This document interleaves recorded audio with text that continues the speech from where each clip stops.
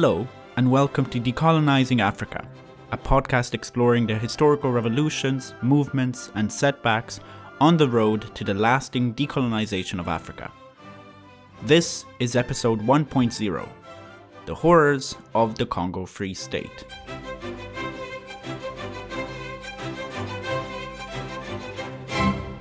Hello to everyone, a very warm welcome to you. This is the very first episode of this new series on African history. My name is Marco, I am your host for the series. Let me tell you 3 facts about me so you don't feel like you are listening to a complete stranger. Firstly, I recently graduated from my master's degree in global and colonial history, so I am wholly qualified to say anything backed by solid evidence about African history. That's a joke. Secondly, this is the second podcast I have produced and hosted, so wish me good luck and farewell. Finally, I have 3 older brothers living around Europe. If any of them are listening, just so they know, Mom and Dad love me the most.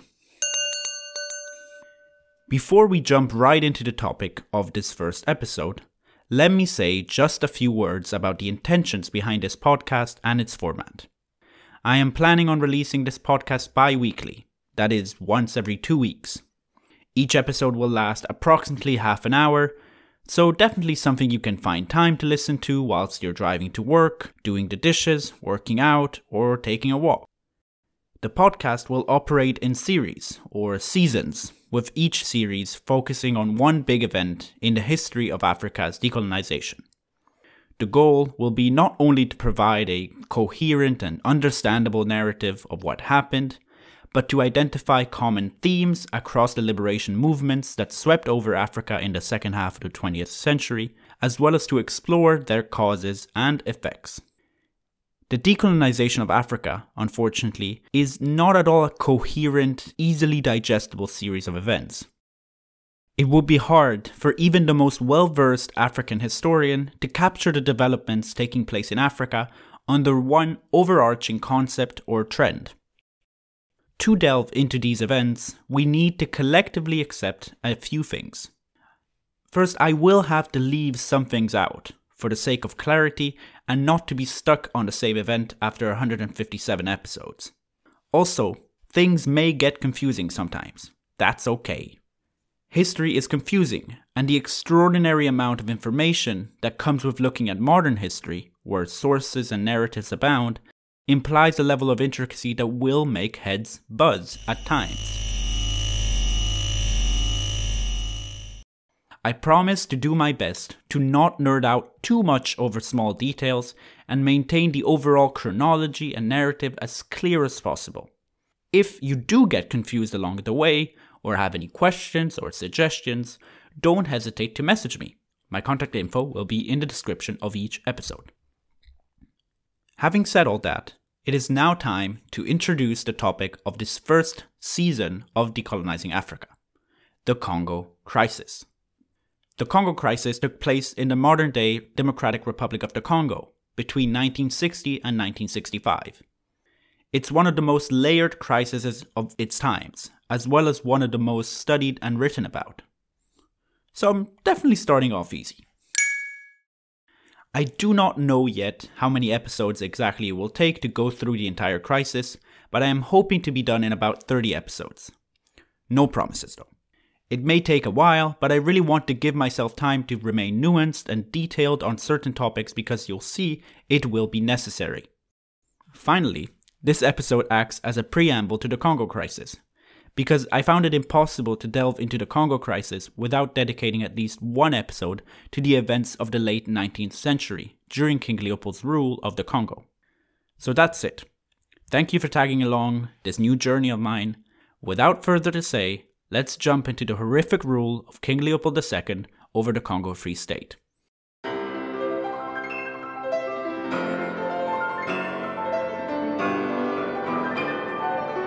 By 1885, the scramble for Africa was in full swing. European powers were keenly fighting over the economic and political opportunities offered by the colonization of the African continent. France, Great Britain, Germany, Belgium, the Netherlands, Spain, Portugal, and more all eyed the African regions yet to be colonized hungrily. The rivalries between European nations spurred the scramble forward, and by 1884 it was clear that European leaders needed to come to diplomatic terms and formalize the division of Africa. The Berlin Conference represents the time and place where this formal division happened, and is often recognized as the starting point of the scramble for Africa, historically speaking. However, it is important to remember that the scramble was already well underway by the time the Berlin Conference came around. All the conference did was offer legitimacy and ceremony to the imperial quest of European powers. No small thing, that's for sure, but the exploitation of the African people and plundering of the African resources had already moved forward. The Berlin Conference was officially hosted, of course, in Germany by Chancellor Otto von Bismarck, known as the Iron Chancellor due to his staunch Realpolitik. Apologies for my German. In 1884, the German Chancellor called on representatives of 13 nations in Europe, as well as the United States, to take part in the Berlin Conference, where they would attempt to work out a joint imperial policy on the African continent. Important to remember, and easy to forget, is the fact that no African representative was present at the conference, despite the central topic of discussion being the political and economic destiny of Africa and its people. Amongst the most important attendees of this conference were France, Italy, Portugal, and, of course, Belgium. Belgium was a constitutional monarchy led by King Leopold II, who had held power since 1865. King Leopold was an ardent believer in the imperialist ideology of the late 19th century. More importantly, Leopold saw overseas colonies as the means to make the little Belgium into a greatly significant international power. Leopold funded the explorations of Henry Morton Stanley in the Congo Basin in the early 1870s, which helped chart the last terra incognita from European maps of the continent, which cleared the way for full-blown occupation of the continent. What was now geographically known could be politically occupied and economically exploited. In 1879, King Leopold founded the International Association of the Congo to further the occupation and exploitation of the Congo Basin. The association remained the face of Leopold's aspirations before, during, and after the Berlin Conference, offering a facade to Leopold to do with the region as he saw fit. Before and during the Berlin Conference, Leopold worked hard to convince his fellow European statesmen that it was in their interest as much as his own to let him rule over the large area of the Congo. Leopold argued that he would embark on a humanitarian mission to help the Congolese people become more civilized and pledged to focus on the economic development of the Congo. Perhaps what appealed more to European states was the promise to maintain tax-free trade in the Congo, facilitating the exploitation of African resources by foreign companies, and the trade of resources across oceans for the mutual benefit of King Leopold and his fellow European leaders. The Berlin Conference embodied the imperialist motivations of the European powers' involvement in the African continent. Through all the talk of civilization, economic development, and the abolition of the slave trade, Europeans saw Africa as the wonderful opportunity to boost their economic growth and bolster their political magnitude. Intercontinental rivalry and expansionism pushed each European state to implement more aggressive imperial policies. As the Berlin Conference concluded in February 1885, the first act of the scramble for Africa, informal imperialism, was swept off the main stage and replaced by the colonial era. The occupation and exploitation of the colonies was now an official and legitimate practice.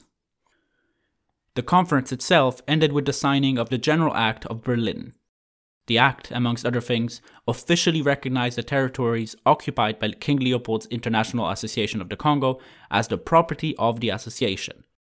On August 1, 1885, a few months after the end of the Berlin Conference, the association changed its name to the Congo Free State. On the same day, King Leopold II was announced as the ruler of the new state. King Leopold's direct ownership of the Congo Free State was never discussed at the Berlin Conference. These subtle but fundamental changes turned the huge Congolese region into the private property of King Leopold II, and the Congo Free State was, from then on, an absolute monarchy. Like many European colonizers, King Leopold equated his mission in the Congo with the end of the African slave trade and the establishment of free trade in the colony. However, the civilizing mission of King Leopold rarely amounted to anything more than vague promises. On the other hand, the Congo Free State, firmly steered by King Leopold's hold, let in companies to extract ivory, rubber, and minerals in the Congo Basin. A military force was set up by King Leopold, named the Force Publique, or Public Force. The Force Publique consisted mostly of black soldiers, but only Europeans held officer ranks. Although Leopold kept a close eye on his highly prized colony, the king's control of the region was inconsistent and patchy. By 1900, only 3,000 Europeans lived in the Congo. This meant that only small portions of the huge colony could be monitored at a time, and the Force Publique relied heavily on friendly militias to oversee the outermost areas of the Congo. The erratic management of the Congo Free State certainly facilitated the horrors that have rendered King Leopold's name infamous in history.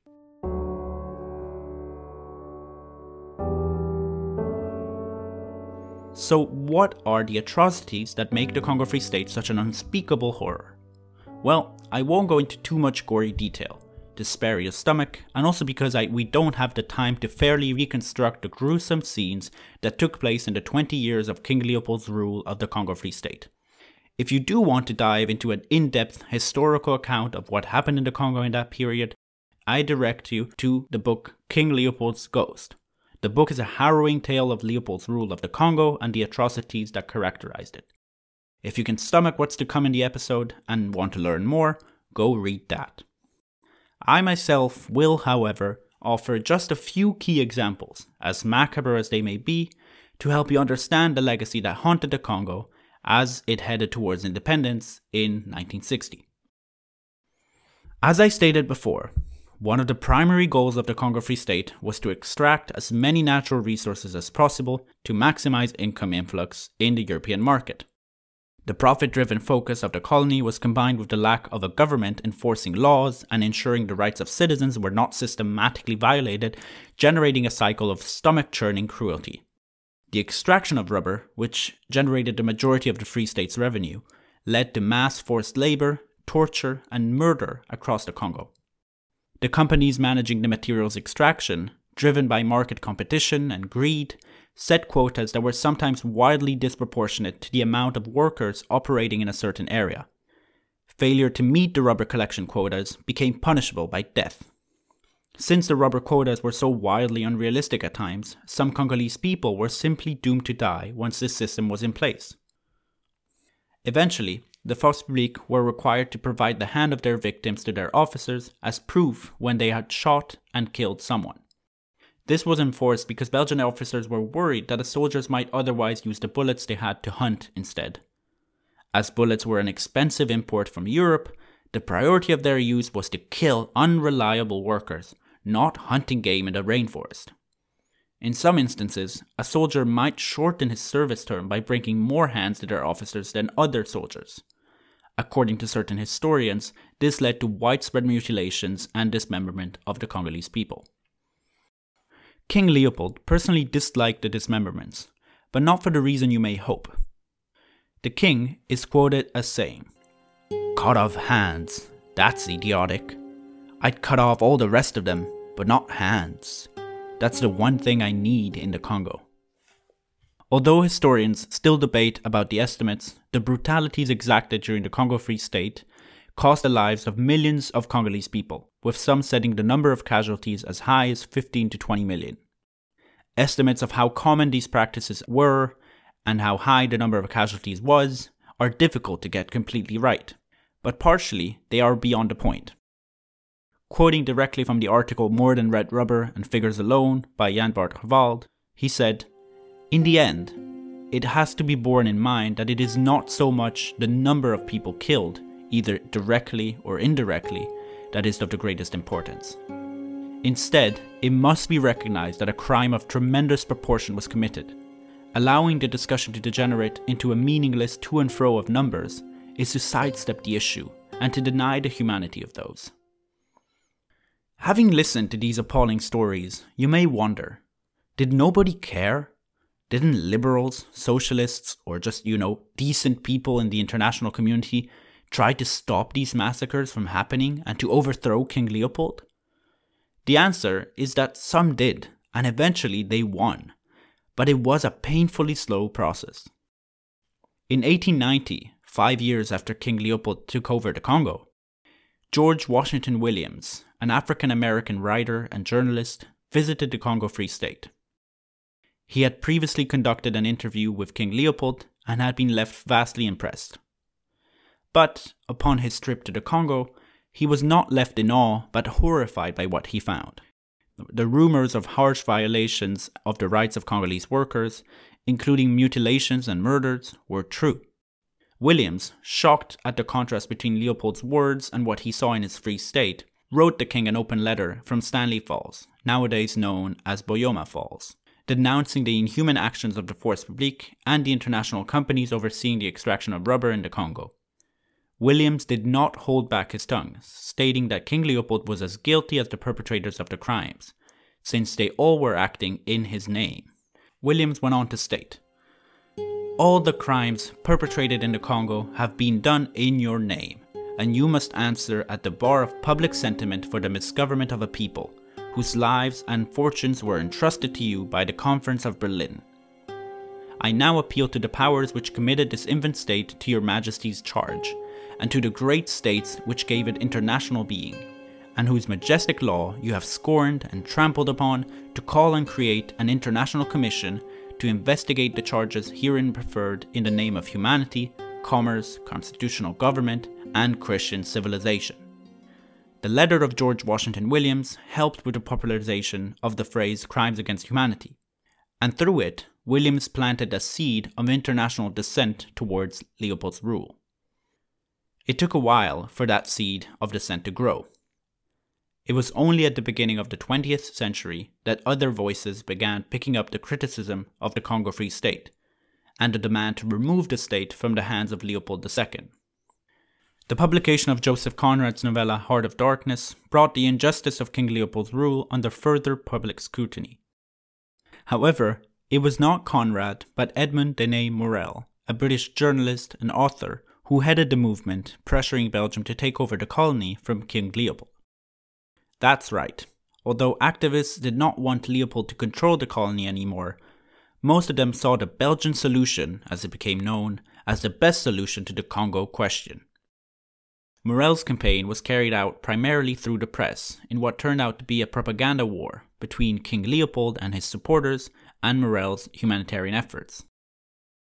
The international pressure led Great Britain to eventually launch an official investigation in the matter in 1903, 18 years after the establishment of the Congo Free State and 13 years after George Washington Williams denounced the crimes of King Leopold's rule in his open letter.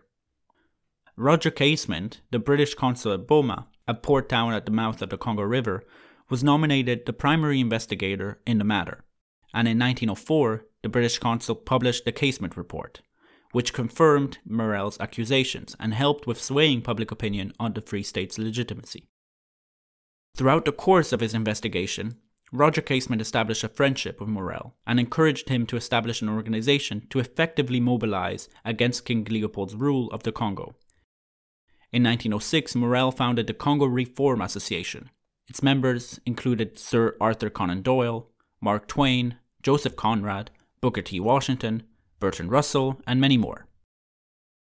Following the publication of the Casement Report and facing continued pressure by the Congo Reform Association, King Leopold was forced to set up an independent commission of inquiry, and, somewhat reluctantly, the Belgian Parliament finally voted for the annexation of the Congo as a Belgian colony in 1908. King Leopold died shortly after, in December 1909. He was King of Belgium for 44 years and ruled over the Congo Free State for 23 bloody years. Before transferring the Free State over to the Belgian government, King Leopold had all the evidence of his activities in the Congo Free State in his possession destroyed. The destruction of this vital information created gaps in the history of the Congo Free State that may never be filled.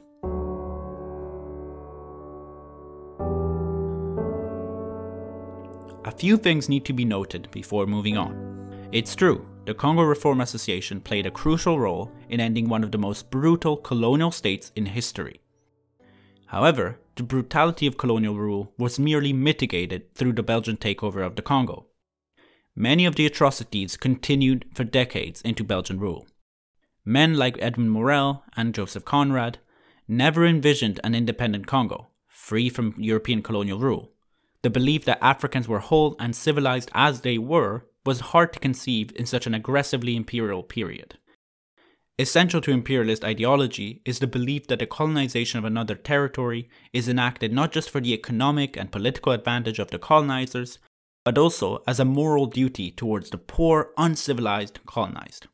Shedding this belief would take many decades, and even people who cared about the well-being and just treatment of the African people remained, at this point, in the colonial mindset.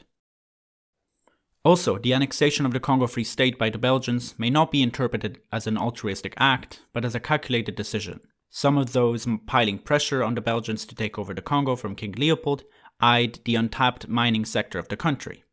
The mining sector of the Congo would become one of the greatest assets of the colony and would play a key role in the struggle for Congolese independence, as we will see in later episodes. Once annexed by Belgium, the Congo Free State was renamed the Belgian Congo, and the first phase of the Congo's colonization came to an end. However, its dark legacy still hovers over the Congo today, and crucial questions remain hard to answer. King Leopold II is nowadays a controversial figure in Belgium, yet continues to be celebrated as a king, a rightful and glorious king along with all the other kings. Having grown up in Brussels myself, I must admit that walking around and seeing the many statues of Leopold II in the city feels wrong. The presence of the statues and of Leopold II as an indisputable figure in Belgian history raises debates surrounding historical revisionism and nationalism. Leopold was not necessarily a bloodthirsty tyrant by intention. However, his policies and the regime established in his private property, the Congo Free State, certainly appear to point in that direction. The atrocities committed between 1885 and 1908 have been dubbed by some as genocidal. The numbers are surely large enough to justify such a view. Whether or not the intentions of the Belgian king was to exterminate the Congolese people is unclear. What is clear, however, is that King Leopold did not care enough about the Congolese people to move more than a finger to protect them. After all, the Congo Free State was the king's personal property, and he was its absolute ruler. No government or bodies stood in his way. As George Washington Williams stated, if wrongdoings were being systematically carried out in the Congo, the king was to be held personally responsible. The rubber economy of the Congo Free State was based on the forced labor of millions of Congolese people. Since one of Leopold's boldest promises in his takeover of the colony was the abolition of slavery in Africa, what exactly was the difference between forced labor and slavery? You may say the difference was ownership. A slave was literally owned by his master, to do with as they saw fit. A forced laborer had no official owner. In practice, though, the forced laborers of the Congo Free State were perhaps granted as little freedom as African slaves 100 years before. The change to domination did not signify a change in the concern for African people's emancipation. So, call them slaves or not, Europeans were still exploiting and enslaving the Africans. The exploitation of Africans continued well into the 20th century. This heavy legacy dictated the direction of the nationalist movements of the 1950s and 60s, when the Congolese people began demanding independence. Next episode, we'll jump 50 years ahead, to the first chapter of the final act of the Belgian Congo, which culminated with Congolese independence and was heralded by the largest national party of the nation, the Mouvement National Congolais, led by Patrice Lumumba.